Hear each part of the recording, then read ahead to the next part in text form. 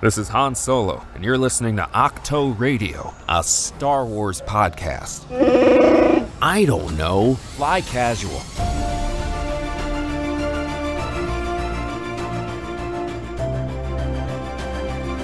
What is going on, everyone, and welcome to a brand new episode of Octo Radio, a Star Wars podcast. We are back in the High Republic. It is so exciting. You know, we had our time in Andor, which was, depressing, but uplifting in its own way. But it's nice to have the High Republic here because the High Republic is so inspiring, and it's just so golden, and it's so mythic, and it's all those things. And it was interesting to talk to Zoraida Cordova during Andor season, and to have Convergence, and to have Quest for the Hidden City, and obviously Path of Deceit has already been out. And so before we knew it, it's like it was gone, and then we blinked, and then all of a sudden we had 3 books, and both the comics are back now. And today we are talking to one of the original architects of the High Republic era and the author of one of those comics, The High Republic Adventures. He's been on the show before. I think this is his 4th time. I think that's a record. There's no prize. There's no prize for it. But, come on. But he is the author of Last Shot, of Midnight Horizon, the writer of The High Republic Adventures, the creator of so many of our favorite characters, from Sav Malagan to Buckets of Blood to Lula and Zine, and so on and so forth. There's a whole litany of characters under this man's purview, and that is Daniel Jose Older. How are you, my friend? Thank you. What a nice introduction. It's very great to be here. Always happy to be here. So I'm doing well. How are you? Good, man. I'm doing really well. It's exciting to be talking about new stuff again. It was interesting because when phase 1 ended, I was like, oh, now we got to wait and everything. And I thought the wait would feel so long. Now I'm like, oh, I gotta keep up. I gotta get back to my reading. I gotta make sure everything it came out of nowhere like a wave. Totally. It still feels long to me because because Adventures is the last thing to drop in the initial wave of phase 2. Right. I'm like, I feel like the meme of Pablo with the window with the rain. Yeah. Everyone's like dropping all their great stuff. Cam has 2 issues out. I'm still sitting here like, one day people will meet young Sav again. Oh yeah, you're like, yeah, with the wave structure, it's like someone has to be last, and it's sort of like you've all rotated duties on who is going to be the last one just based on schedules, but it's that feeling of everybody's talking about it now. Everybody's starting to get on it, but I can't weigh in because I can't spoil. And it's like seeing the school dance happen and but you haven't gotten in yet. Yeah. It's a really interesting feeling. And it's every time we talk, it's funny because if you just listen to your episodes of the show, you can track sort of, because when we first met, you'd already had Last Shot, so you weren't new to Star Wars, but High Republic was so new. Right. Back when High Republic Adventures, the first volume was coming out, we didn't know any of these kids. And I remember we were back that first episode, we were talking about creating these Padawans and all these things. And now it's like, oh, I know those kids. Those are my homies. Right. And everything's changed. And I've joked that we did an episode where I was like, oh, I really want to see more Obertuck. And you're like, oh, you're going to see more of him. And then 2 weeks later, Charles killed him. I was like, I've been played. I was like, I've been had. Don't you know? I was laughing internally so hard when we got that conversation. Oh, so good. Maybe he's going to find out. About it. It was amazing. It's been amazing to sort of commentate on this thing as it's gone, as well as many other podcasts have, to have all of these writers and everybody coming on and being so open. And like you had the Celebration panel and your New York Comic Con, and it has been, what I love about the High Republic is it's been treated with the same level of pomp and circumstance as any other Star Wars project in the way that it deserves. Kristen Baver's art of book, gorgeous, amazing, the full deep dive and everything. So starting with that, the feeling of being back, but it's the same, but it's different. It's so Star Wars. It's like, here we go, but not the way you think, but it's not going to be some of the people but some of them might be there. What is the feeling like going into phase 2, knowing, well, we've already did one and it was a smash. Right. And that's not, not like an ego thing. It's just empirically, it was a hit. It's a fact. It's a fact that it was a hit. Does that take pressure off or put more pressure on?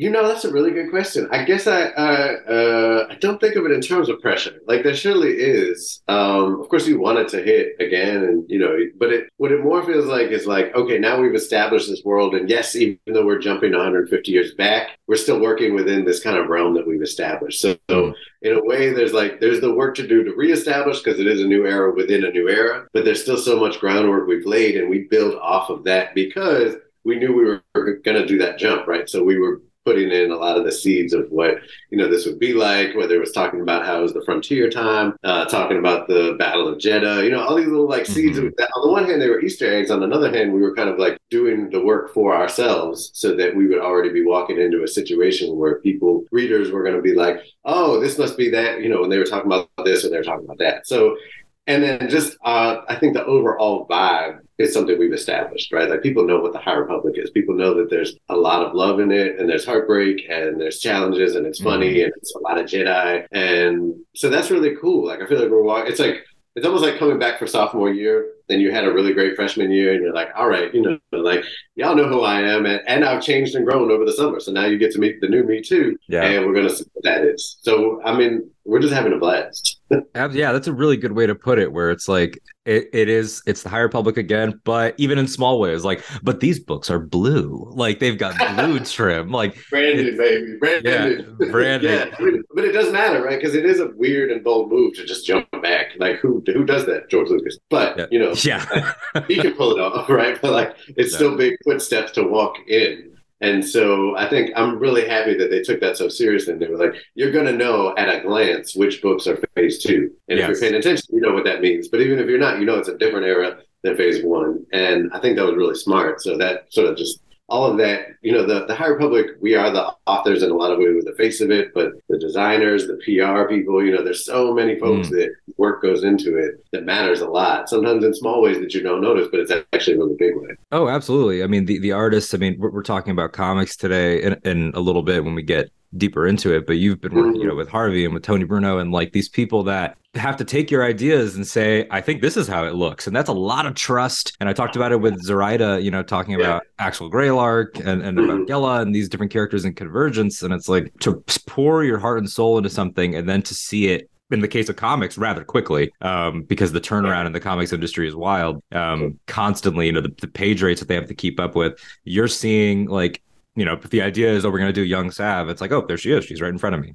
Now I see everything, and it's got to be surreal. But talking about that time jump, that was really fun Star Wars reveal. I remember the video where you all sort of said it together, that it was going back 150 years. I would imagine, correct me if I'm wrong, that was built in from the summits way back, knowing that was going to happen, because I believe it was Cavan Scott on Star Wars Explained's channel that had said it's The Godfather.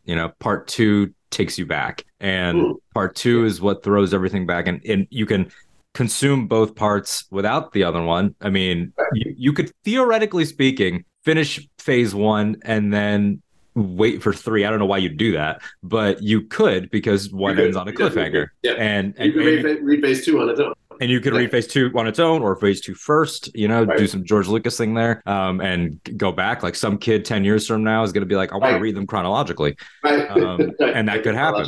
Godfather. Right. Exactly. And there's chronological cuts. So were you, in your opinion, I know it's a group effort, and then it's gotten bigger with people like Zoraida and Lydia Kang, George Mandel, everybody joining, Tessa Gratton, becoming part of the Luminous team.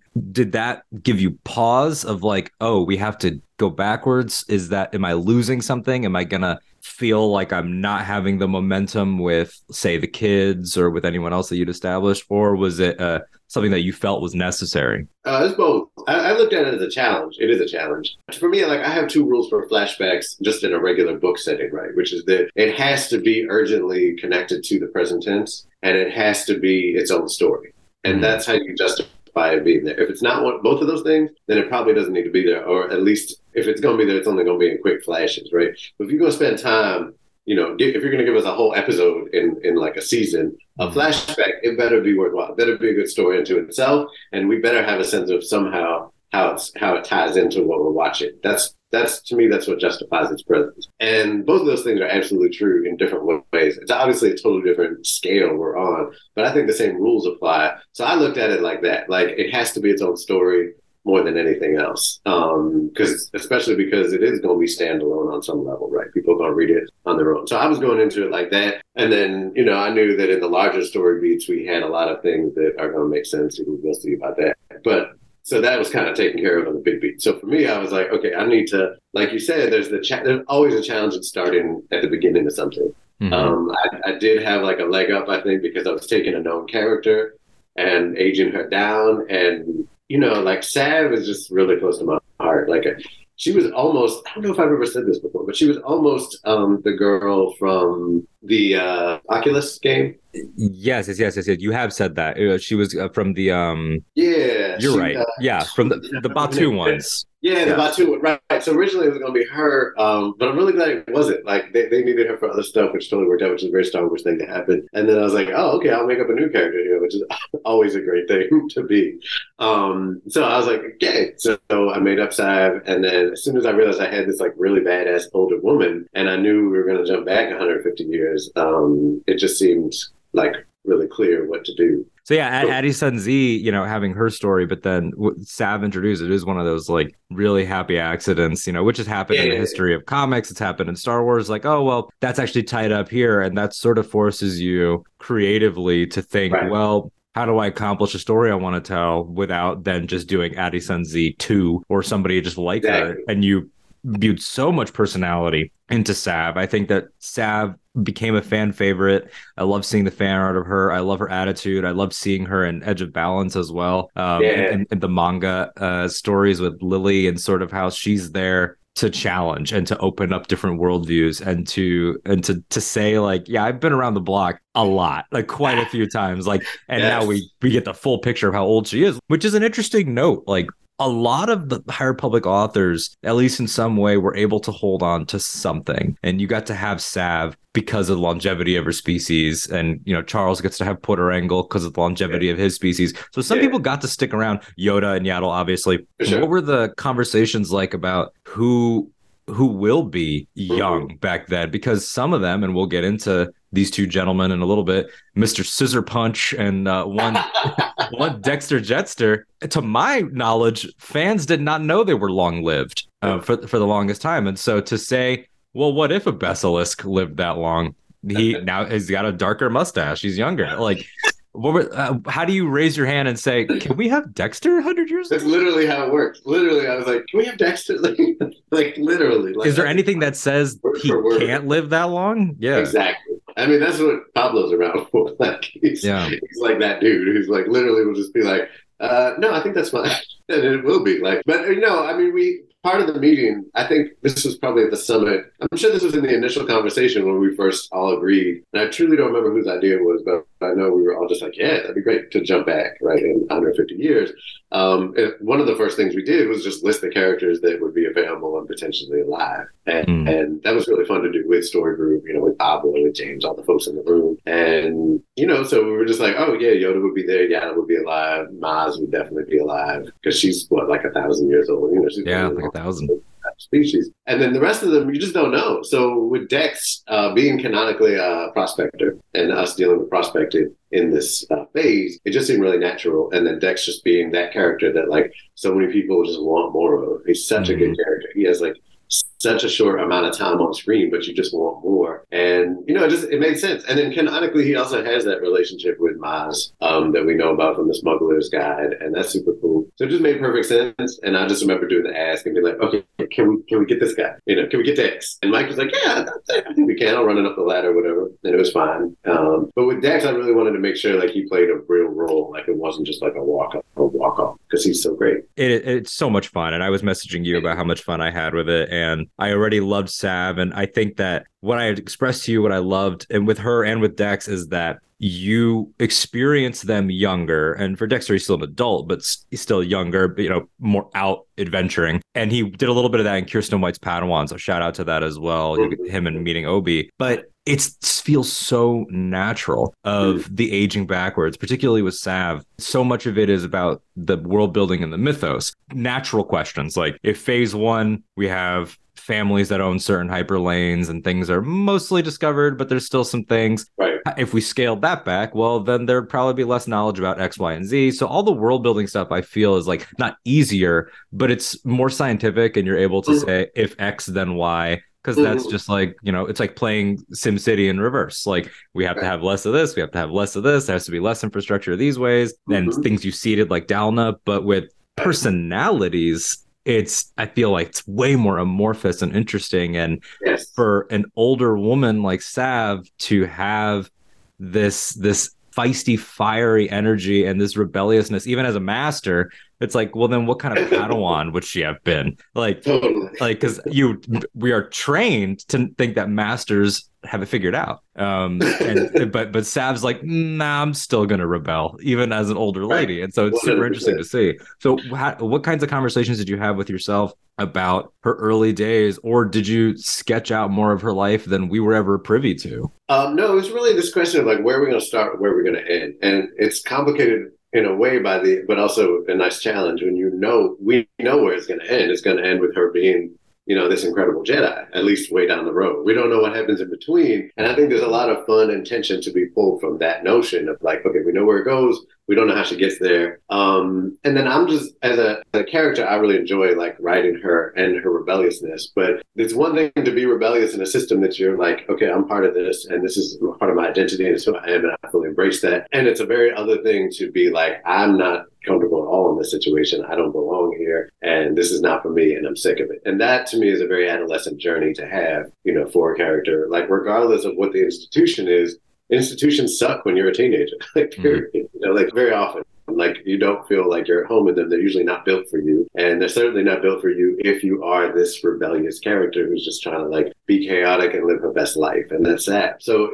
for me, it was like the first beat of that comic is her being like, I'm fed up I'm only 15 and I'm fed up with the Jedi, like fed up with it. And to me, that's a really exciting starting point to jump off with, because then we immediately throw her into the mix with pirates. And that's where she feels at home, right? That's the opposite of institution. It's chaos. It's like rebelliousness implicitly. And so then it's about, what is that going to mean for her? What is her journey from that point to the point where somehow she stays a Jedi? We know that much. And that was the journey I wanted to take her on. So that was really, if I knew my starting point, I knew my ending point, I knew we were going to, have a lot of fun in between. Yeah. And I think that one thing I really like about it is that it doesn't paint, because it's a fine line, right? Like you don't want to, especially post prequel trilogy and everything. I think a lot of fans have the instinct of like, well, everything the Jedi did was wrong and blah, blah. And it's like, well, it's way more nuanced than that. And she is a kid, but there has to be validity to what the kid is saying, but also validity to what the adults are saying.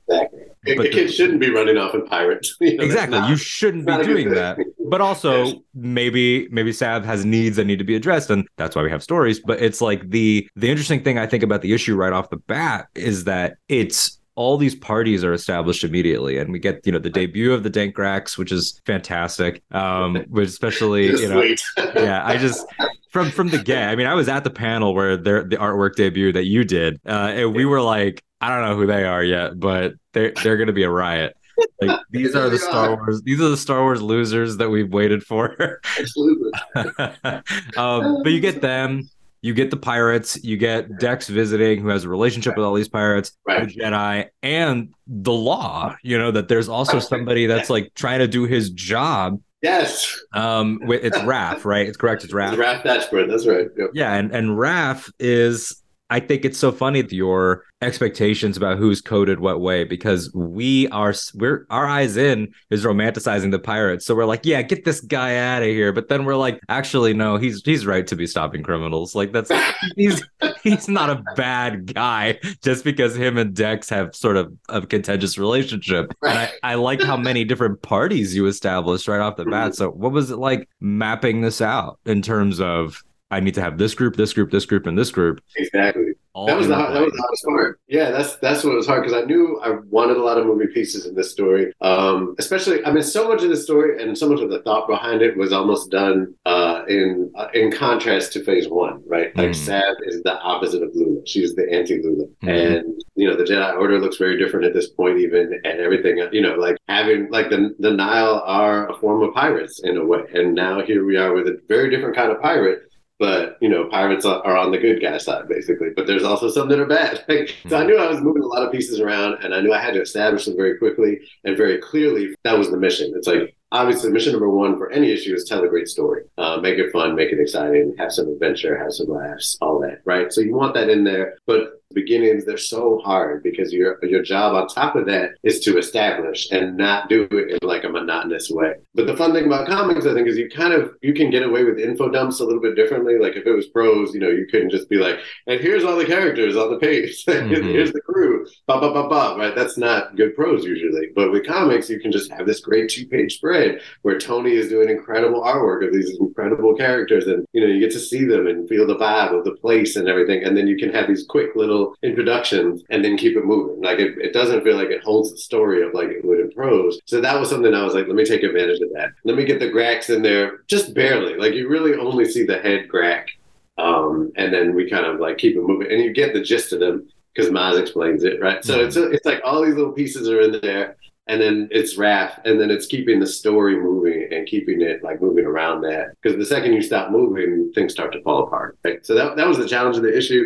And I knew if I could like keep like a steady flow, both of information and of action happening, that it would pretty much work out. So that was the methodology. I think it makes a lot of sense. I mean, the difference between prose and comics, having read comics my entire life, it's true. You get moments that get to be cinematic. If we're looking at the sort of central room of Maz's castle, near the bar, and we're her, then it's like, okay, that this is a shot where we would see all these characters. But what if it was like record scratch, fill the reader in? You can play with perspective that way, exactly.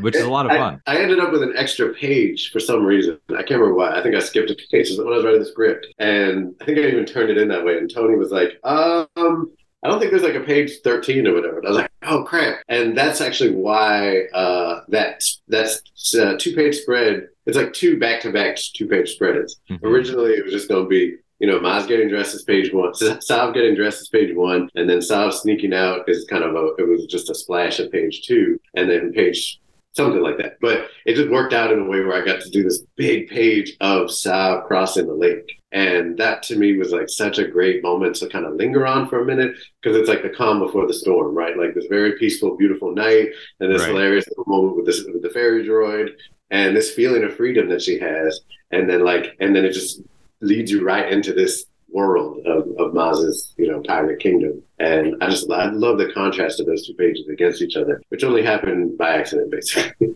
Yeah, I'm looking at them here, and you're right. Like the moon behind the mountains, behind the castle, and it's like it has like this, because comics are so kinetic and they have that advantage, like this idea that there is this world waiting on the other side, but the lake is like it's just one ride away, but it could not be more different. Like peace and justice and serenity over here, and then and then pure chaos, drinking space beer, and pirate's life is the life for me. Exactly. And even the droid that's operating the little boat is like kind of like on the take, like has like secrets and everything. So everything. Everything that's not the Jedi, you get the idea that the Jedi it's not they're not welcome. Like Maz doesn't have a problem, but they're the minority though. But the Jedi is like when the Jedi show up to a place or have a temple on a place, they are the focal point. And the thing about Takodana is that they're not. And this is not their turf. And so what attracts you to this place? Because it's like at this point it's a planet we've had for a few years since Force Awakens, instantly iconic. You have Han Solo and Rey and Finn, everybody's there. And it was that planet, I think, settled a lot of people into new Star Wars in a lot of ways. Of like, oh, this feels right. But what you've done is taken High Republic characters, placed them in this sequel trilogy setting, thrown decks in from the prequels, establish new groups. Like you've made Takodana like this mixtape. And then Solo era, right? We got Thurm in there from the Solo. And Solo, and Thurm from Solo, who I was not trying to do that. Thurm straight from the Denny's menu. Special cards. He's back, baby. Yes. Just his presence is hilarious. Like I think even Savvy comments like, well, his last name is Scissor Punch. Like, like, come on. What else? It doesn't matter what he does. That's his name. That's all you need to know. Like, yeah, that was another one. I was like, ain't no way they're gonna let me use Therm. Not that like anyone, not that he's like in demand. but I still didn't. I just remember the note from Pablo. Like, I don't know what a baby Therm would look like. But that's great. But yeah. Anyway, so no, for me, like Takodana was like. That is the sequel trilogy's kind of answer to Jabba's Palace in a way, right? And like that I'm a Jabba's Palace guy. That's my spot. So seeing that, I just remember that moment in the theater and being like, oh my God, like we're getting another, cantina, another spot of where like a watering hole, like a diner, like where all of these different creatures are. This is a creature lover's haven. And I'm a creature lover. Like I love that. And I love culture and chaos and how they all come together, and that's just that place. But it's almost like a light side version of that, right? Like it's not totally in the light. It's definitely kind of neutral gray, I guess. But but there's honor. Like you're not under the threat of death when you're with Maz. Right. Yeah, you're safe. So that's how it ended up in Last Shot because I love it, and being able to bring Han there was really fun. And then I was just like, oh, more chance to be in Takodana. Like I'll take it. It's just fun. Yeah, and the way that it's intimately connected now, like we are able to piece together sort of in the same way that with Tatooine or with Coruscant, like the story of the world, or now with Ferrix and Andor, like the way that planet is like, we know it. We know Takodana now. We have several different inns, whether it's Maz, whether it's Han, whether it's now Sav or Court, and Battlefront as well. Yeah, getting to actually walk around in there and Court's connection there and understanding that like, one day, if you're reading this in publication order and you've been following it, that Sav is going to become somebody that looks after future young Jedi there, like Court. And so, but right now she's that person. And I love what you said about the anti-Lula, because I have always loved looking at the Padawans of the High Republic, particularly the ones in Adventures, because there is such a school vibe, especially early before, everything hit the fan with Yoda and everything. Like we're out, we don't all have the same master, but this is like a study abroad. It had this feeling, and all these kids are different kids that we know. And Lula to me has always read as the gifted kid that was burning the candle at both ends and like was absolutely way too into it and wasn't being kind to themselves. Zine is a story of discovery, and everybody has sort of their thing. Right. Sav is like also a gifted kid. Like she's great at this, great at it.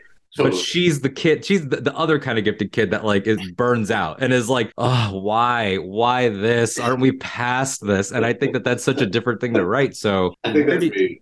I was just about to ask, where are you in that? I'm not you. I love Lula, but I think I'm Sav. I'm like a Sav with Cord and Ram Rising.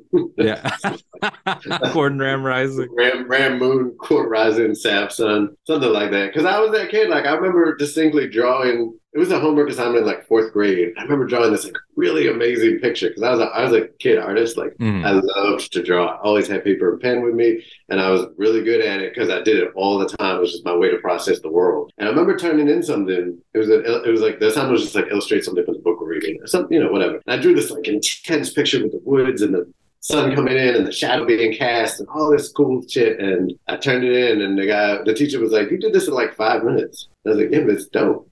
He was like, "Yeah, but you didn't try hard enough." And I was like, "Come on, man! Like, how do you know? Like, time doesn't equal effort. Whatever." I obviously didn't say that. I was like, "Oh, okay." I was 10, but I'm not saying I was like gifted across the board like Sav is, but I definitely was like, just that weird kind of bored, but also really good at stuff. But also like there were just certain kinds of learning I could not fathom or tolerate, and when I was trapped in them, I spiraled. Like I didn't know, like emotionally and academically, just completely like went off the rails, which is basically where Sav is at. Like, and even like to the point of being like, I need to get out of this situation. Like, even though I had a great family and a great home situation, I had moments where I was like, I don't know if I can stay here as a teenager. Mm-hmm. And it was purely because my brain wasn't being fed in the right way. And I just think like, whatever that means, whatever like label it gets, I just, I think we need to have that conversation about how our brains deal with stuff and with so much more humanity than we do. And I think we definitely just need to see characters that like reflect all those different ways to learn and to take in the world And to realize that, and to see them have to kind of buck against even something as great as the Jedi Order, like they, if they're not providing for this kid who needs to learn in a certain way, then they're failing her. So it's like, it is on Sav to like, not get murdered in a pirate situation, but it's also on her elders to figure out that like something isn't working. This is the most talented Jedi Padawan, on the planet, and she's sneaking out at night. What's going on with us? It's an interesting question because I think a lot of Star Wars, again, how we're trained with Star Wars, and we've seen obviously Jedi go off the path. There's this Anakin guy people might have heard of. Like it has happened, and for different reasons. Even in High Republic, we've had younger people, not necessarily Padawans, but younger people, like Des Ryden, where it's like they reach this crisis, and then it's like I was going to say Canton too. And Cantum and Midnight Horizon, all those flashbacks. Yeah. But it doesn't. What I love about these stories is that they've introduced new layers where we're used to like, oh well, a Jedi strayed from the path. Well, it must be the dark side. It must be rage. It must be anger. It must be lust. And sometimes it's not. Sometimes it's discovery. Sometimes it's, again, learning styles like we're talking about, or environment. Yeah, sometimes it's just like, I'm not a fit for this right now, but it doesn't mean that I don't love it. It doesn't mean I'm going to betray you. Like you're not, like Sav doesn't read as an angry teenager. She reads as a teenager that's like, there has to be more. There has to be more than this. And I think that that's super relatable and will definitely hook a lot of people. And the way that she is respected by Maz and by Dex, I think is something that plays well into what we're discussing, especially with Dex seeing her bust out the sabers and then keeping her secret and saying like, I'm not going to tell on you, which is fun for prequel kids like my age who know that he's best buddies with the Jedi by the time of Attack of the Clones. Like he clearly has respect for these people and can work well with them. He's a trusted source. But I think it's interesting that when she shows up to these pirate things and you get the idea that it's been going on and Sav, Maz knows her, that they sort of see this kid and they respect her in a way, not that the Jedi don't, but in the way that the Jedi don't realize is possible.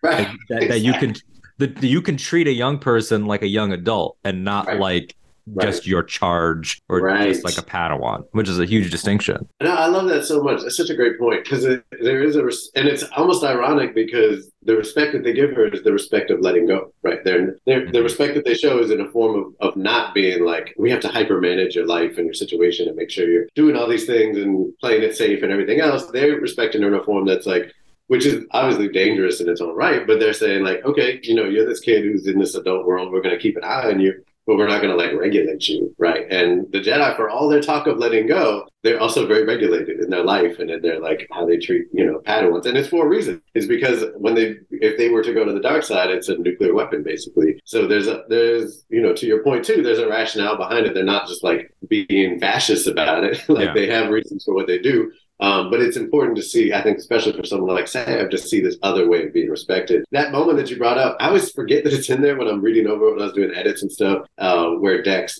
she's like, so about my lightsaber. And then the next line is like, he kept my secret. Like, that's such an intimate, and it always makes me smile because I think it's such a powerful thing for, her to trust this person that she looks up to but doesn't know at all. She doesn't really have a choice. She's like, I need you to keep the secret for me. And he does. And like, that's a very Dex moment, I think, like seeing him as a caretaker and as someone that has the respect for this young person to be like, you know what, that's your business, that's your secret, I'm not going to bring it over here, and we're just going to let it play out how it plays out. Yeah, and with Dex, it's like it's been 20 years and a lot of us grew up with that. So the conversation has changed. 20 years ago, that scene got a lot of, got dogged on. It was cheesy. It's just a 1950s diner. But when you look at it now, and as we've grown up and, the prequel generation has sort of gotten to be a part of the conversation, that scene, I always tell people, is so key because Dex has every bit of like, Dex is media literate about the story that he's in. Like he tells Obi-Wan, like,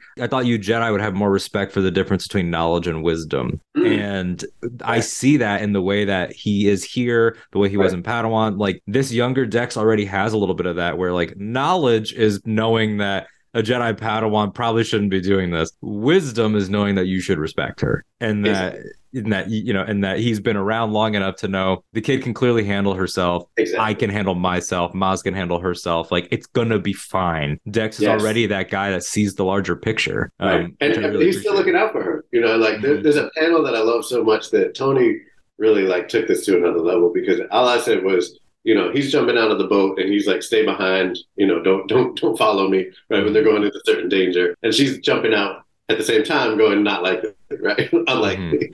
And like, in my head, I wasn't thinking of it this way, but the way Toni drew it, she's mimicking him exactly. So on the one hand, she's literally being completely defined. It's so sad. She's being like, there's no chance that I'm going to do exactly what you're telling me to do right now. I'm defying you to your face. And I'm also like completely shadowing you and doing exactly what you do because I look up to you. And like that combination of things defines who Sav is at this point in her life. She adores Maz.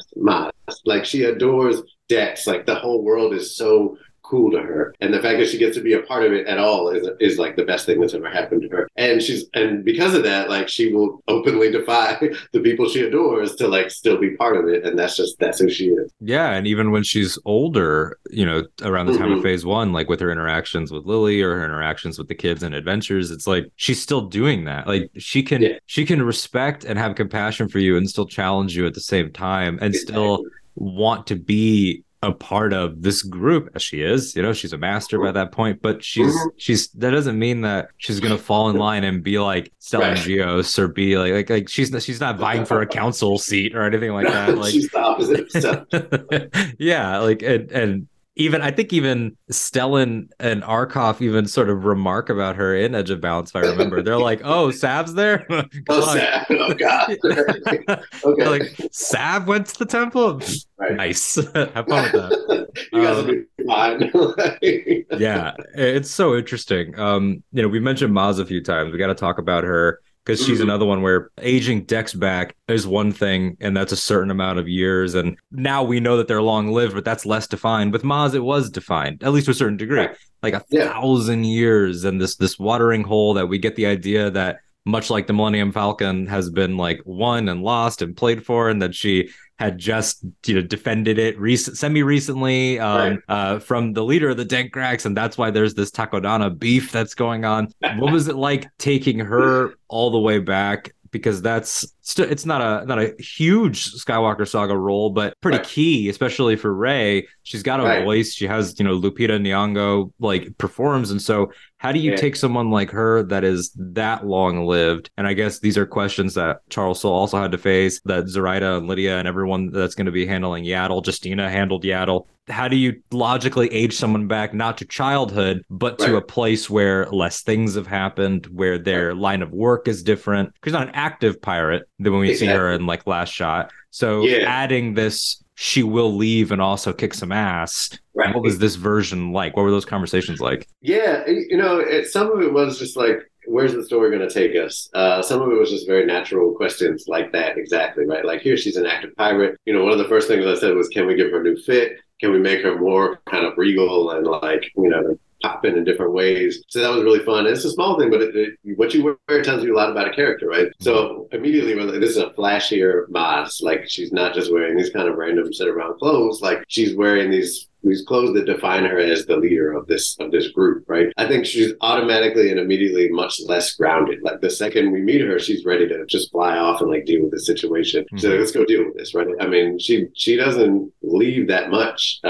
She's out and about to some extent, I think, in the sequels, but I just really wanted to establish her as like a Maz who's out in the world. Kind of similar to how we have Yoda like very out and about with the Padawans, in phase 1. And then finally, I think like that relationship that you spoke of with Rey is so important, but that really also, like Yoda, like speaks to Maz as a caretaker of the young, and not in a obnoxious way, not in a way where she's trying to like belittle them in any way or hold them back, but the opposite. She just really wants people to come into their own power, and she does it in her very piratey type way. Yoda does it in his very Jedi type way. So they're very different in some ways, but they're also both just these wise elders who look out for the people coming up. They didn't have to take time to like lift up anybody, right? They could have just lived their big, famous, legendary lives and kept it moving, but we really see them like connect to young people. And I think that's something I just love about both those characters. So that's something I wanted to like keep around, right? Like that we see Maz through Sav's eyes, and Sav adores her. Like I said, she's just like, this person is incredible. And she wouldn't do that if she wasn't someone that, on some level is like open to these young for folks kind of on the come up. Yeah, it's something that I always love that she communicated with Han and Finn is the idea of like, I've seen these same eyes over time. Like I've lived, I know this, even though Han is an old man by that point. She's right. is so much infinitely older that right. to her, like everyone in her charge, they're all her kids in a certain way. Exactly. And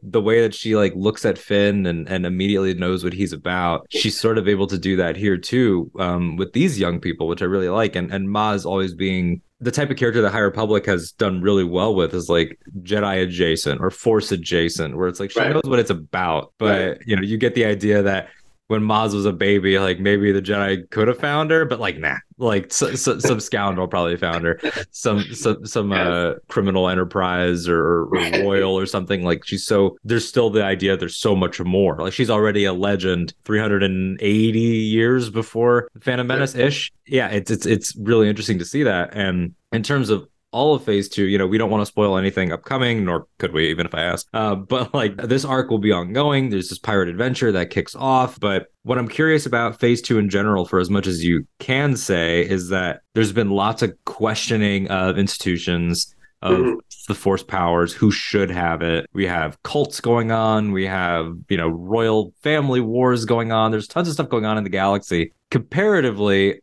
a pirate turf war seems smaller, but where do you see that thematically tying in with some of the challenging that we're seeing in Path of Deceit or in Convergence? What is the theme statement? What does that mean for pirates? Yeah, well, I think in this particular narrative, you know, we're really talking about Sav seeing the wider world, right? So her quest is understanding like a Jedi's place in the world, or maybe a non-Jedi's place in the world, and all of those things. And in so doing, the Force is a big part of that conversation. I think the Force as a power player almost, or just as this concept that people are wrestling with all over the galaxy, is definitely a unifying piece of the whole face. And, you know, you'll see it in the books, you'll see it in the comics, you'll see it everywhere. That, I mean, just having it set on Jedha, you know, brings that to light with Cav stuff and Georgia stuff. And, you know, just the cult, obviously, like there's so many different conversations happening about the Force. And in phase 1, we had those with Jedi primarily. And now it's an opportunity to continue with the Jedi conversation, but also have it with these different non-Jedi characters and see, you know, how are they interacting with the Force, whether they're Force sensitive or not, you know, just, and so that's a piece of, as we'll learn, the Dankgrax being who they are is really important to the story and really important to Sav's journey through that and seeing all these different angles, right? Because as a Jedi, as a Padawan, like, you know, you grow up in a temple, not only do you not see the wider world necessarily, but you're not seeing what it looks like for other people to have a relationship with the Force. All you know is the Jedi understanding of the Force. And I think it's really interesting to throw her in immediately with someone like Maz, who has a different relationship to the Force, you know, who's Force sensitive, but hasn't made that a really key touchstone of her life. It's just something that is true, you know, and she uses it in different ways that we will kind of look at. And then seeing like how people who suck use the Force, right? People who aren't necessarily good at the Force and aren't good people use the Force. And like, what does that look like? And then what does it mean to be up against people like that? And all of those things, right? Because there's no active Sith right now, like the Jedi are aware of. So we're not going up against, you know, that type of Force user, but there are other Force users in the world, in the galaxy, and they matter. And not only in terms of conflict, but just in terms of understanding, like, what does that mean when, you know, the Force is used that way? What does it mean to grow up with the Force, but not in a disciplined way, like Sav has, and have it as like, you know, just something around, you know, and the Dankgrax are like, on the one hand, there's just automatic comedy in that, like, that's hilarious to me, the idea that, like, you know, they're not that good at it, like, they're not disciplined, but they just kind of use it sometimes for practical jokes, but they're just jerks, right? But also, like, it's really important to show that the Force takes work. It's not just something you can just be like, oh, cool, I have the Force, I can do whatever. Like, Jedi they grow up focusing, learning, focus, concentration, meditation, all this stuff. Like, it's not just boom. And, you know, and we see that, but we don't get enough opportunity to see it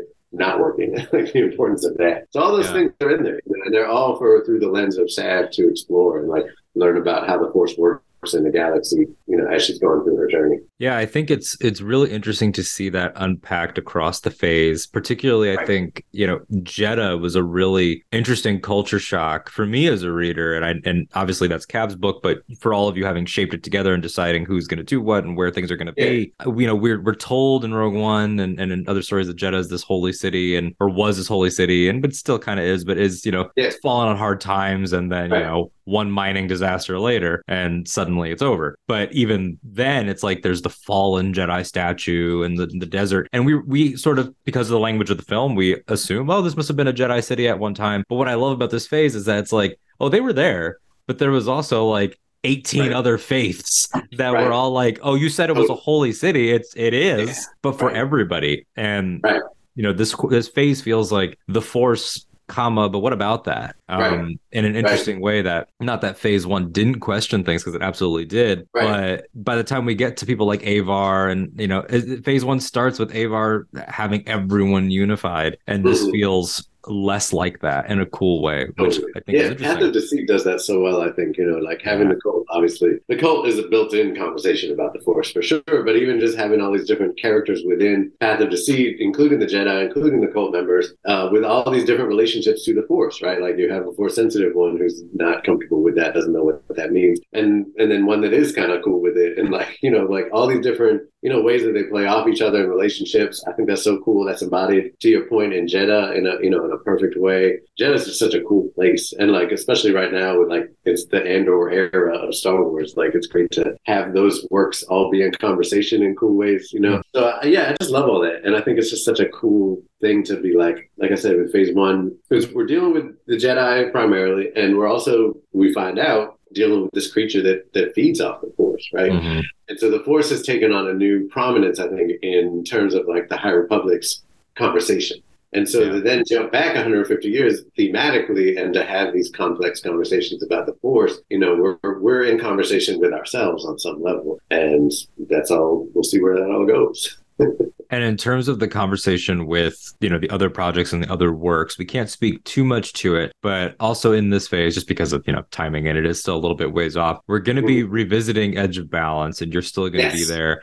And that's with Tomiya Ogata, and that's called Precedent. And that's going to be the next chapter, but phase 2. So that's prequelized. And we know we've got Arkoff's in there. And so my first question for you, people want to know, people are me, I want to know, what color is Arkoff? Is he white or is he brown? What color is his fur? I don't know if I can answer that, because I'm not sure if I know the right answer, so I might have to hold off on that one. That's okay, because I just wondered. I remember. Is he silver? I feel like he's silver. Because when you read manga, it's all black and white. Right, and then he's the picture of him in the, I have it somewhere, the poster. There is a picture, there's a concept art of him, but I couldn't tell if that was just manga styled or not. No, remember the poster where it says like who's gonna live, who's gonna die, who's gonna tell your story or whatever for the Star Wars. Is he on that? Yeah, he's on that, because I always sign right next to it. He's at the bottom right. Oh, okay. Oh, nice. Okay, cool. I'm gonna pull that up now. Let's see. Yeah. Should check.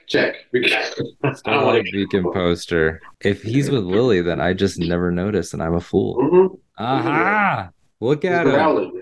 Oh yeah, he's like kind of grayed up. That's awesome. Maybe I just like auto-corrected it in my brain and only saw Yaga. Nice. Okay, cool. So Arkoff also coming back. Wookiees, long lived. What can you tell us about where he is, sort of mentally, emotionally? What can you tease? This book is really cool. Like it's different from. It's very different from the other Edge of Balances. It's a type of story that I've always wanted to write, and I've never written until now, which is a very long form kind of. Not long form in terms of how long the story itself is, but how much time it spans. It spans a great amount of time. And there's a very cat and mouse aspect to it that I've always loved reading and have never quite gotten a chance to just like get into that. So that is cryptic, but I will leave that there. Arkoff is very different in this era. He's not a Padawan, but he's a much younger knight. And we meet his master from when he was a Padawan, and we just see him learning, which we don't. He's so like wizened and everything else, and it's really cool to watch him like take lessons in and fail and grow and learn and get better and fail some more. So that's really cool. I will also say that it's very tied into the bigger story we're telling in a way that I don't think people are going to quite realize or see coming. Because like the manga have so far been a little off to the side. Like there've been cool kind of Easter eggs and moments, and like, you know, when I stepped in, I brought some of my characters with me and stuff, and that was the cool interconnectivity. This manga is much more connected and much more pertinent to the like A story of the High Republic. And that's really cool. That's really exciting. Yeah, and you're right. Like they've always been connected. You can see where you are, you know where you went, you know when in the timeline it is. But Sav showing up was a big moment of like, these are two characters that I already really liked. I loved Lily and you know in the volumes that Justina did, and now here they are together. Everybody's just been crushing. From your perspective as a fan, and obviously you're privy to things, so it's like you can take this answer however. What are you the most excited about in terms of what's coming up that you have nothing to do with? Oh God, all of it. It's such a bad answer, but really all of it. Like Path of Vengeance is really incredible. Path of Vengeance with the most metal goth cover I've ever seen. Amazing cover. So cool. Yes, and the way that connects to the cover connects to the Path of Deceit one, like Lydia's book. I hate to be like everything, but also it's not even about like one project or another. But to me, like the way that this phase climaxes and you know comes to a head and then brings us into phase 3 is just something really special, and it's really different from phase 1. Yeah. And it's just so cool to see a story like coalesce, like a mega story, right? Like the macro beats of it, to see them all come together and the way that they entwine and the way that they don't. So it's really like the big picture that I'm looking at, that I'm excited at, and just the way the fandom is and the readership is, the way that people put pieces together is so cool. Like that makes it so thrilling. Obviously the Easter eggs, but just also like the thematic work. Like people are just like to see the work land and the interconnectivity land and the thematic stuff land, like in readers, like as they, you know, create work based on it and fan art and cosplay and everything else. Like that's what I'm excited for. Like I'm excited for our work to be out in the world, and I'm excited to see the work that the readers do in being in conversation with them. It's been amazing to see. I mean, that High Republic meetup, the panel, the meetup, the costume, everything that happened at that celebration. It was amazing. That was the first time that we had been able to. It was a special celebration anyway, because it's, you know, the world is opened back up a little bit, and, you know, things are still crazy, but it was, you know, the High Republic didn't get to have its proper coming out party, and it was delayed, and then it comes out during COVID, and it ended up being a light for people while they were all locked up. And so it ended up working in its own way. There were certain things about it that felt, I've said before, like Star Wars doesn't need to be one thing. And in the wake of Andor, there is a lot of that discussion of like some people putting down other Star Wars because they love Andor so much. But it's like, no, I need my super ACAB, anti-fascist, like prison industrial complex critiques in Andor. But I also need Therm Scissor Punch. Like I need... I also need, you know, people like Sav. I need people like Porter Engle, like this aspirational mythic characters and more grounded characters. And I think that you've gotten to play them both, which is really interesting. And in this phase, we're seeing a lot of both. Everybody is sort of being, like, Sav sort of is the challenge, you know, to the status quo. But even in the Marvel series that Cav's doing, like he's being challenged. Like, you know, he gets there to Jedha, and it's like Jedi business, and then all of a sudden, oh my God, issue 1, my heart stopped. Like, oh, it's this crazy, this crazy introduction to all these other peoples, and everybody's being challenged. There's all this duality. And as we were just talking there, something that dawned on me is how phase 2 has project pairings in an interesting way. Like there's, you know, the 2 Del Rey novels are companions, and then the 2 Path of YAs are companions. And not that, you know, the Marvel book and the IDW book are companions necessarily, but they're unpacking a lot of the same things. Was that intentional to do these? I mean, down to Justina and Tessa even co-writing one, which is not a usual thing. I think it was definitely a clear mandate to kind of have these like through lines much more clearly of like characters and themes and stories through like, okay, this is the YA track, this is the middle grade track, and not to focus so much, particularly in this phase, not to focus so much on interconnectivity, but to let each track kind of be its story, like beginning, middle, and end, which is true in phase 1, but in a very different way, and in a slightly more chaotic way, which is what phase 1 needed to be. Like that's exactly what it should have been.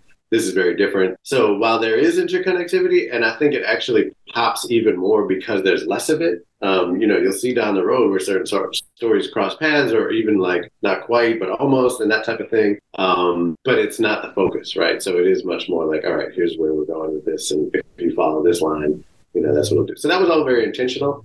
And then it was kind of for us to play with, I guess. And in terms of phase two's sort of progression, we're not going to talk too much about the business side of it, but because, there's always business, publishing schedules, all that stuff. So many moving parts, but it is very noticeably to a lot of us much tighter. And you're telling a shorter story, maybe not in terms of page count, literally. Someone would have to do the math, but it is short. Yeah, it is literally shorter. There's less projects in it. Is that supposed to be sort of an intentional pacing sort of gut punch, or was it just we don't want to overextend, or is it that the point is to interlude between 1 and 3? How did that sort of happen? I don't know if I can say, but it's a great question. I would say for myself, like, all I know is kind of, I do know bigger stuff, but what I know for adventures, right, is like, I know that I have 8 issues, right? And with those 8 issues, I know I have to tell this complete story versus even, I think, what was it, 13 for phase 1. Yeah. That's a very different number. And on top of that, I knew with phase 1, I was building off that story with 1 middle grade and closing it out with 1 YA. And I wanted them all to be interconnected because I knew I could.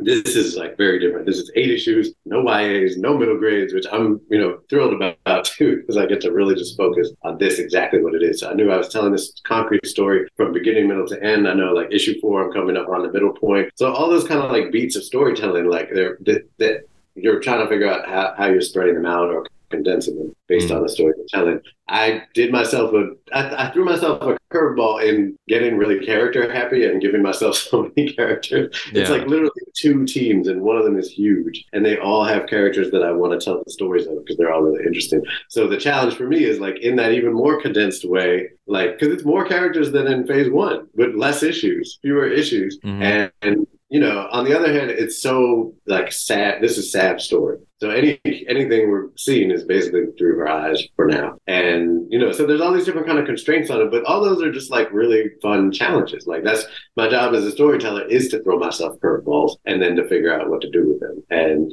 that's been really fun and rewarding. There's always a moment where you're like, oh God, wait, is this going to work? Right. Like, and then you figure it out. You have to learn how to think on your feet and improvise to some extent around, because I obviously have the bigger beats figured out and went into it with them. And even some of those changed like in the process. And I was like, oh, wait, I need this planet or whatever. Yeah. And then on the way, as you get into the minutia, you find out new things, you find opportunities, to open up different worlds and connections or characters. I will say that I figured out a way to put in a last shot Easter egg. Nice. In issue 3 that I can't wait for people to see and be like, oh, so. Oh, it'll be me. I will be freaking out. I'll be like, it's Peekpa's great grandmother. Confirmed. No, you have to hit me up when you find it, because it is a deep cut. I'm gonna say that even for me, this is a deep cut. I'm excited. I haven't reread Last Shot in a little bit. You know what I'll do? I should listen to it because I've never listened to it. Yeah.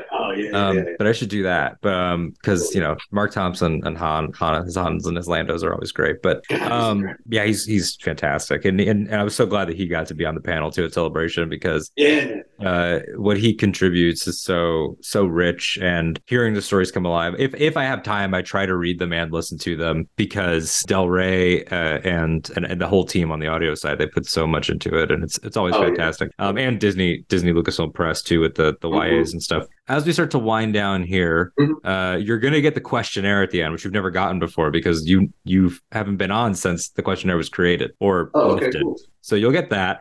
But a couple things that I've been thinking about a lot lately with authors and screenwriters and different people. And we talked about it with Zoraida. And if people haven't, first of all, if you haven't read Convergence, definitely do that. And then head back and listen to that episode. We talked about how, from her point of view of her own work, she's sort of been not telling the same story, but asking the same question and finding new questions throughout her career. Do you think now that you've been a Star Wars author for years at this point, the time flies? Yeah. And non-Star Wars stuff, Ballad and Dagger's been out now, during all of this. How have you changed as an author, as a Star Wars author? And do you think that you're still asking the same questions, new ones? Is there one question at all? Man, what a great question.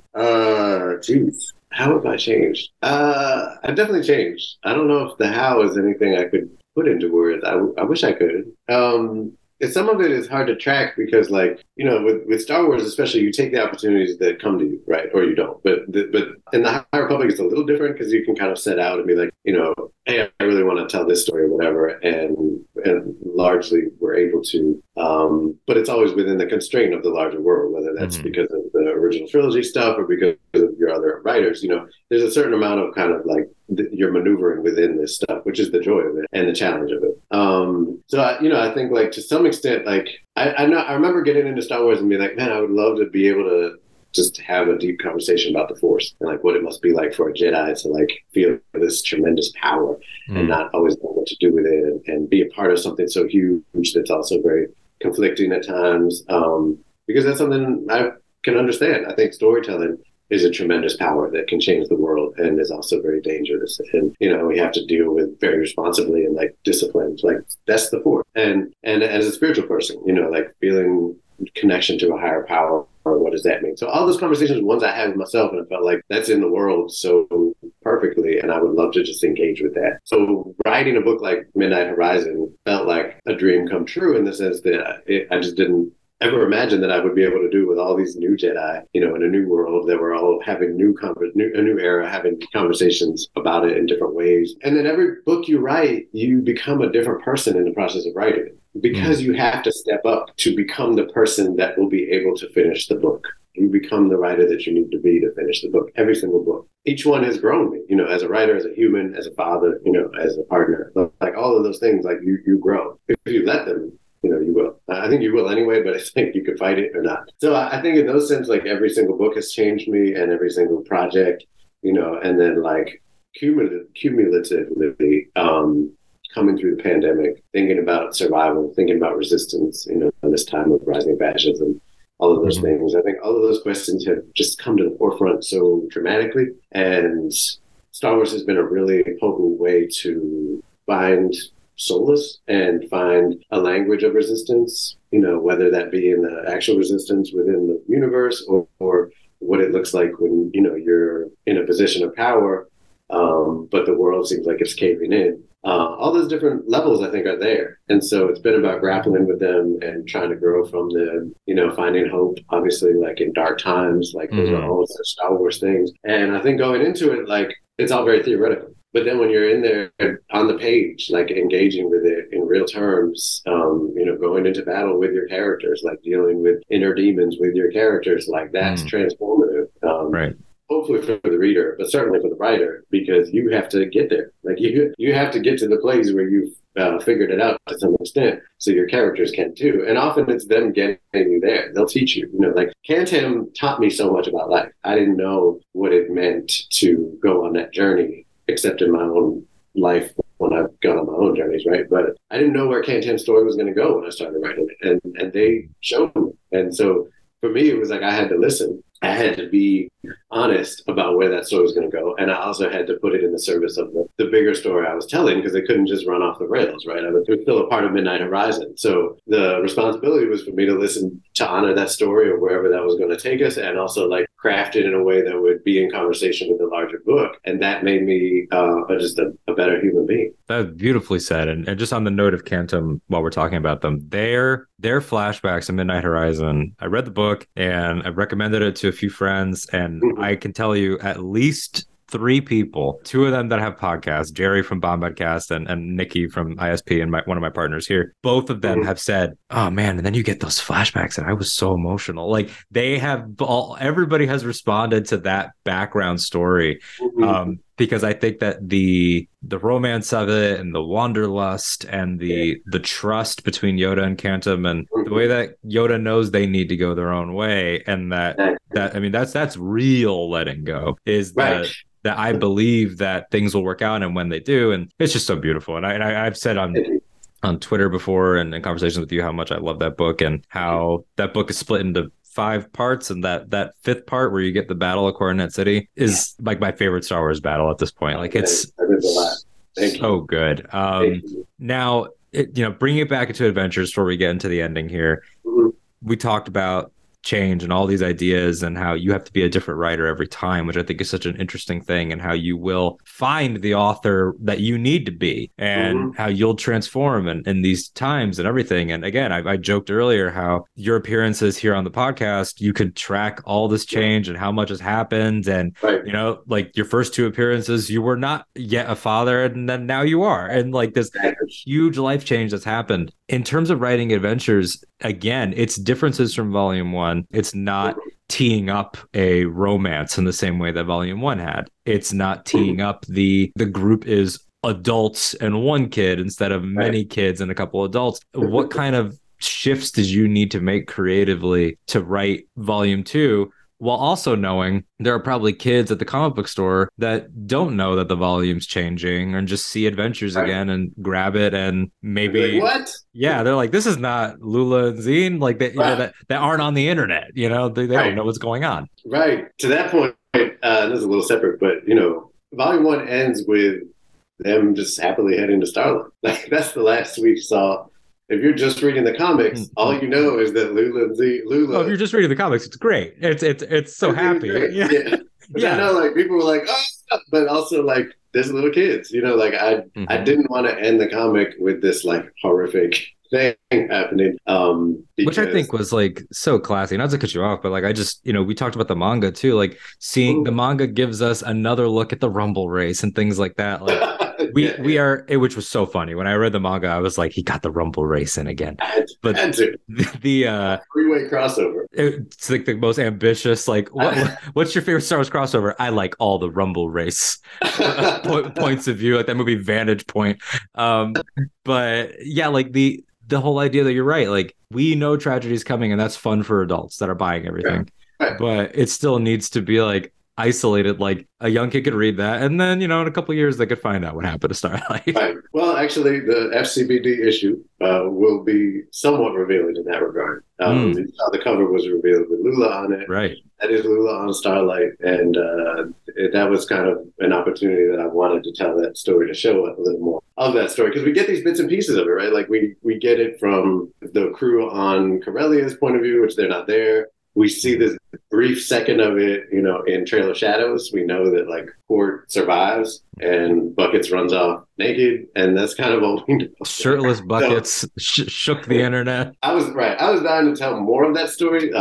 There will still be a lot of questions, as there should be, but I did want to take the opportunity. Once I found out there was going to be a free comic book day issue, I was like, oh, we need to know a little more. And now it's not like dropping that on them and then it's just like, see you later, you know, like there's a little more movement. So all that stuff was in my head. But no, phase two is a fresh start, and you can pick it up and have no idea what happened in phase one and just be totally fine. And that was kind of the idea behind it, including like I said, having Sav be the polar opposite of Lula, like having exactly what you said, like having a crew around her that's not only not Jedi, but not kids, like all these weird, grown, gruff adults, like living a life of crime, and exploring that. So that's fun. Although there's a teenager, Quiet Shine is a teenager, and one of the Negrax is young. She's around Sav's age. Nice. So there's that mix, which is really what I was looking for. You know, like I wanted that young feeling, and I also wanted the older feeling, and all the things in between. Nice. And now, question here that you'll have to dance around, and then we'll do the questionnaire. But I feel like I have to ask it because I think it's so fascinating. Because of the lead time on these things, it's like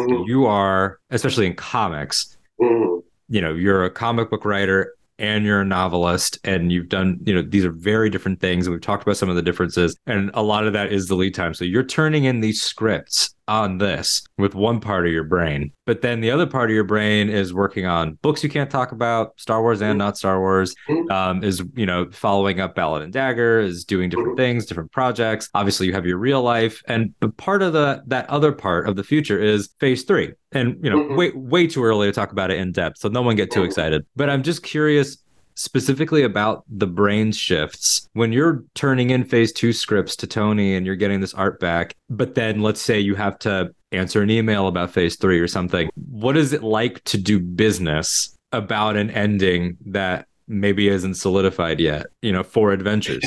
What is it like to see the 8 issues in your mind and say, I think I can confidently answer a question about the future. Right. Yeah. I mean, it's honestly like writing in Star Wars and writing in other worlds gives you the practice you need to sort of do anything. You have to be able to multitask. You have to be able to put things down and pick things up. And that's the game. Like, it's challenging. You have to figure out strategies for how to do that. But ever since Last Shot, I was writing Last Shot when I was in the middle of the Dactyl Hill series. So I was going back and forth between the Civil War with dinosaurs and Galaxy Far, Far Away. And within Last Shot, there's like 5 different time periods, right? Like, it's like young Han, young Lando, young Fyzen Gore.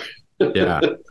Right? And then like post ROTJ. It's a lot. So I just feel like I've been practicing all this time to deal with exactly whatever High Republic situation may arise. Yeah, it's something that is just so fascinating to see, especially like as you play with long-lived characters, as you play with, you know, jumping back and forth, because phase 1 ends on the, I remember telling a couple of people that I mentioned, like, they're like, oh, should I read this one? Is it because I didn't read the other YAs? I'm like, no, you have, like, if there's one that I was like waving the flag of, you must read, it was Midnight Horizon, because the ending is so hardcore and so like, yeah, like, it's tragic and it's sad. But Midnight Horizon ending with like, we need everyone back home now. Like, that was the first time the whole phase builds to Yoda being like, we're doing a full recall. Like, everyone come home. And we know from the prequels, that's not a thing, really. Like, the prequels, that recall is almost used against the Jedi. Right. And the ability to do that, and it's, you know, Obi-Wan famously tells everybody, don't come back, we lost, all that stuff. So to get a recall in phase 1, and then now we're waiting and we're not going to know for so long, was so brilliant. It must have been such a, like, a sick,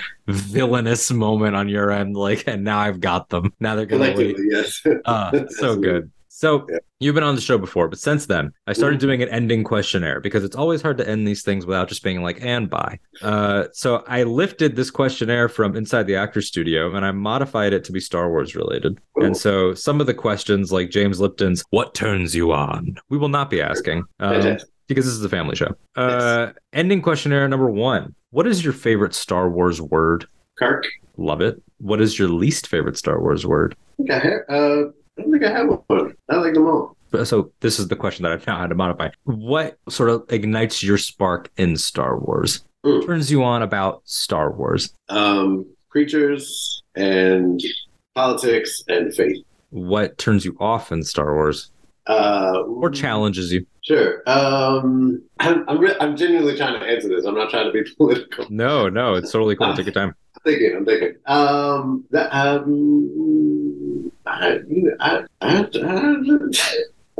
know.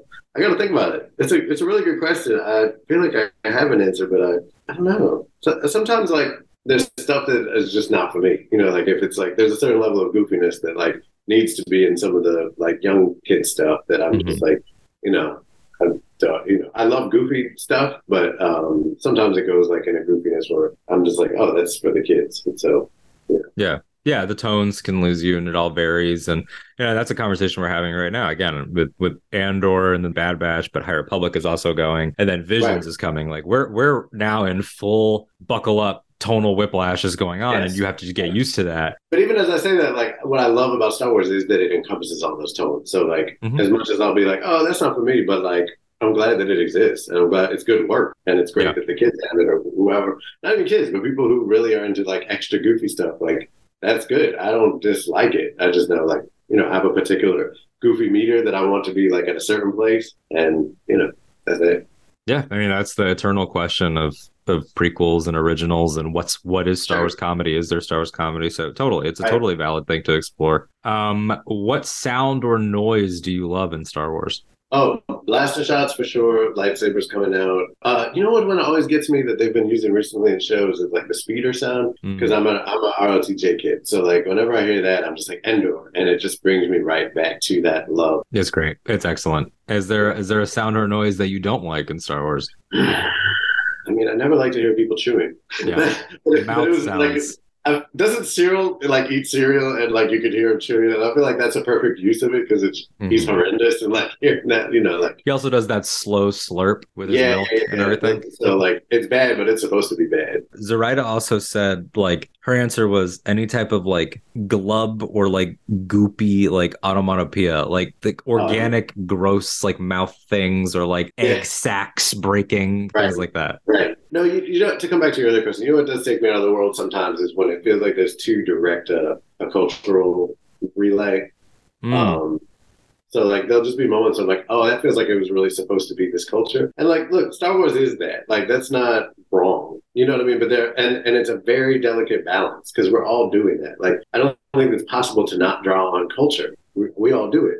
Mm-hmm. And I think it's a mistake to be like, no, I'm not drawing on any culture. That's not true. So it's like, so it's a very, very complex like language to be working in. That's both visual, narrative, you know, audio. There's so many layers to it, and so there are moments when I'm like, that feels like it was really just drawn like too directly from something, and it can just like snap me out of it. And to be totally honest, like or to be fair, I should say, like that's a critique I've seen people say about my own work, and that's very valid. So like, you know, again, I don't think it's about the work being bad. I just think like different people have different understandings of culture, different emotional and experiential connections to culture. Yeah. So like they'll read a line of dialogue in my work, and it'll sound too modern to them, and they'll have that understanding of it that's like, oh, that's really modern, so it pulls me out, and that's valid. You know, like that's not my relationship to those words, but that's theirs. And similarly, I'll see something, you know, some image, and I'll be like, oh, that feels really this, and it'll pull me out, you know. So I don't think it's a right or wrong thing. I think we all have to kind of manage that as creators and as participants in the world, but it's complex. Yeah, it's sort of your mileage may vary, and you're right. Like we're never going to not be doing it. I remember a while back having a conversation about just a really, really nerdy, in-depth, in-world conversation about Naboo and like the way that Naboo is a monarchy, but it's also a democracy with a constitution and how it's a blending of those two things and et cetera, et cetera, et cetera. And it sounds so space fantasy in certain ways, but then you look at her in Phantom Menace and it's like, that's geisha makeup. Like that's even the tiniest little illusions, the tiniest little thing, or the way that George has said, and they use it in Tales of the Jedi. Like George has told Dave Filoni, and Dave Filoni's told the story. Like, well, a Jedi negotiates by taking the samurai sword and putting it on the table. Like even the word Jedi. So it's like you'll never be free of it. Right. And that's what I'm saying. Like, you can't be, I don't think the goal should be like, there is no connection to culture. That's false. It's almost like news people being like, oh, I'm totally objective. No, you're not. Like, and the ones that you trust are the ones that like, here's how I'm in conversation with my own objectivity. Here's how I'm struggling with like how much culture I'm bringing in, you know, because it's always this bad, like you want it to feel grounded. You want people to have a connection to the characters, and there's always a cultural dynamic to that. You can't get away from that. So, you know, it's a question of how and where does that needle fall? And it's different for everybody. And sometimes it sings, like sometimes it's the mixture of both. Like there is no culture out there that I'm aware of that uses the ashes of their dead and makes bricks out of them and then builds the buildings of the town. Right. That's great. That's whole cloth. But that community is also super Latin, you know, and Cassian is, you know, the Latino immigrant story in so many ways. So great balance there. And everybody's balance will be different. You're right. Okay. Last few here. What profession in Star Wars would you like to attempt? I think I would have fun being like a kind of a rogue smuggler type, beast hunter type, you know, like Ty York, maybe. Although I wouldn't want to kill the beast. I would just want to like hang out with him. So I might not be good at it. I don't know. A rogue zoologist. A rogue zoologist. He's not there to kill anything. He's a scoundrel doing research. Yeah, exactly. He broke into some place just to observe the creature. Like just to hang out and love it. Give it a pet. What Star Wars profession would you not like to do? You would either be afraid of it, you would suck at it, it would be gross. I think I would be a very good Jedi. Like, Sav gives me hope. Maybe I can make it, but I think I would struggle for a number of reasons being a Jedi. As much as, like, it looks really cool, there's a couple aspects that I might be too much of a romantic. Yeah, no, I feel you on that. I've always said, like, sometimes when you get, especially during moments of anger or sadness, you're like, ooh, I would fall. That would not be good. I could not do it. Now, this last question, in the original questionnaire, the question is, if heaven exists, what do you think God would say when you get to the pearly gates? Star Wars, very, very different on the subject of deities and stuff. So I've modified it to, if you could step into the Dagobah cave or the Mirror Cave or Mortis or any of those places, pick any of them, what do you think you'd see? Damn, that's deep though. That's like a really deep question. Like, I know it's supposed to, but like, shit. Because aren't they always like seeing themselves? Like their darkest side is like them, and so you're like it's the like dark side or the dark side. But that's the thing is that like the thing I love about it and why I threw them all in there is because it's like Luke sees his worst potential, right? Rey sees the truth that she doesn't want to face. Right. Yoda fights Dark Yoda at the wellspring of life. Mortis shows Anakin the future. So it's sort of like it's not one size fits all. And and when Kanan talks to the Bendu, even though the Bendu is a person, not a place, the Bendu's sort of like, well, it's this, that, and the other thing, and I'm in the middle, and you figure it out. I don't know. I might have to come back to you with that one. It's a really good. What have people said? We've had a couple people. So Zoraida said herself, I believe, and it was very much in like a Rey type way. There was definitely a big Rey connection there. We've had a couple people that have answered in ways that were more like representative of their stress. I think that when we go to what did Ryan Johnson, I think, said that deadlines are like the budget sheet or something like professional, something cheeky. I'll do this. I'll say this. I'd like to think that when I die, I'll just end up surrounded and maybe brought to wherever that hereafter is by all the different characters that I've created. So, I love the notion of just like, that really iconic picture of George surrounded by all of the spaceships and creatures had to be around the Return of the Jedi era. And, I love that. And I love, like, I'm just proud of all my kids, and like of all different ages and species and different eras. And so, like, I do imagine like walking just into the light and being just kind of guided there by Sav and Maz and dinosaurs. Dinosaurs. Exactly. Dinosaurs, and weird gods from Caribbean islands. And Han and Lando. So not just the ones I've written, not just the ones I've created, but and that's I think the appeal of a place like Takodana is that there are these crossroads, right, where like all these different characters just hang out, whether they're like the weird priests and spiritual people or gangsters or pirates or what have you, politicians. Like I'm always attracted to the crossroads, and I think that's what you'll see when you look at my heart, and that's what you find where you find me at the end of all. I love that. That's beautiful. Yeah, that's really good. I think at some point I'll piece together everybody's answers and it'll be so interesting. I think Adam Christopher said like an hourglass or a clock or something, like something about the pressure of time. It's a really interesting question, but that's how he would end his on that show. I don't make everybody end heavy. I end with one that's guest specific that I think of right in the moment, right on the spot. So we've talked about mentors a few times here. So the last question here. We've established that you are somewhat like Sav if you had to be like one of these kids, but that you also might not necessarily do so well as a Jedi. So if you were in the Star Wars galaxy, who would your mentor be, Jedi or otherwise? Maz. Maz. Yeah, definitely. Yeah. She's exactly my type of folks, and so I would be Sav. It's clearly purely autobiographical, even more so than I realized. Like, it's just me. Like I'd just be like, Maz, like I'm gonna stick to you. Whatever you need, I'll bring to you. Just let me know, and let's do this. That's awesome. That's awesome, man. Well, this has been so great. We'll have to do it again down the road when we have more to talk about. These are always so much fun. For sure. The sub series of episodes, the Daniel conversations.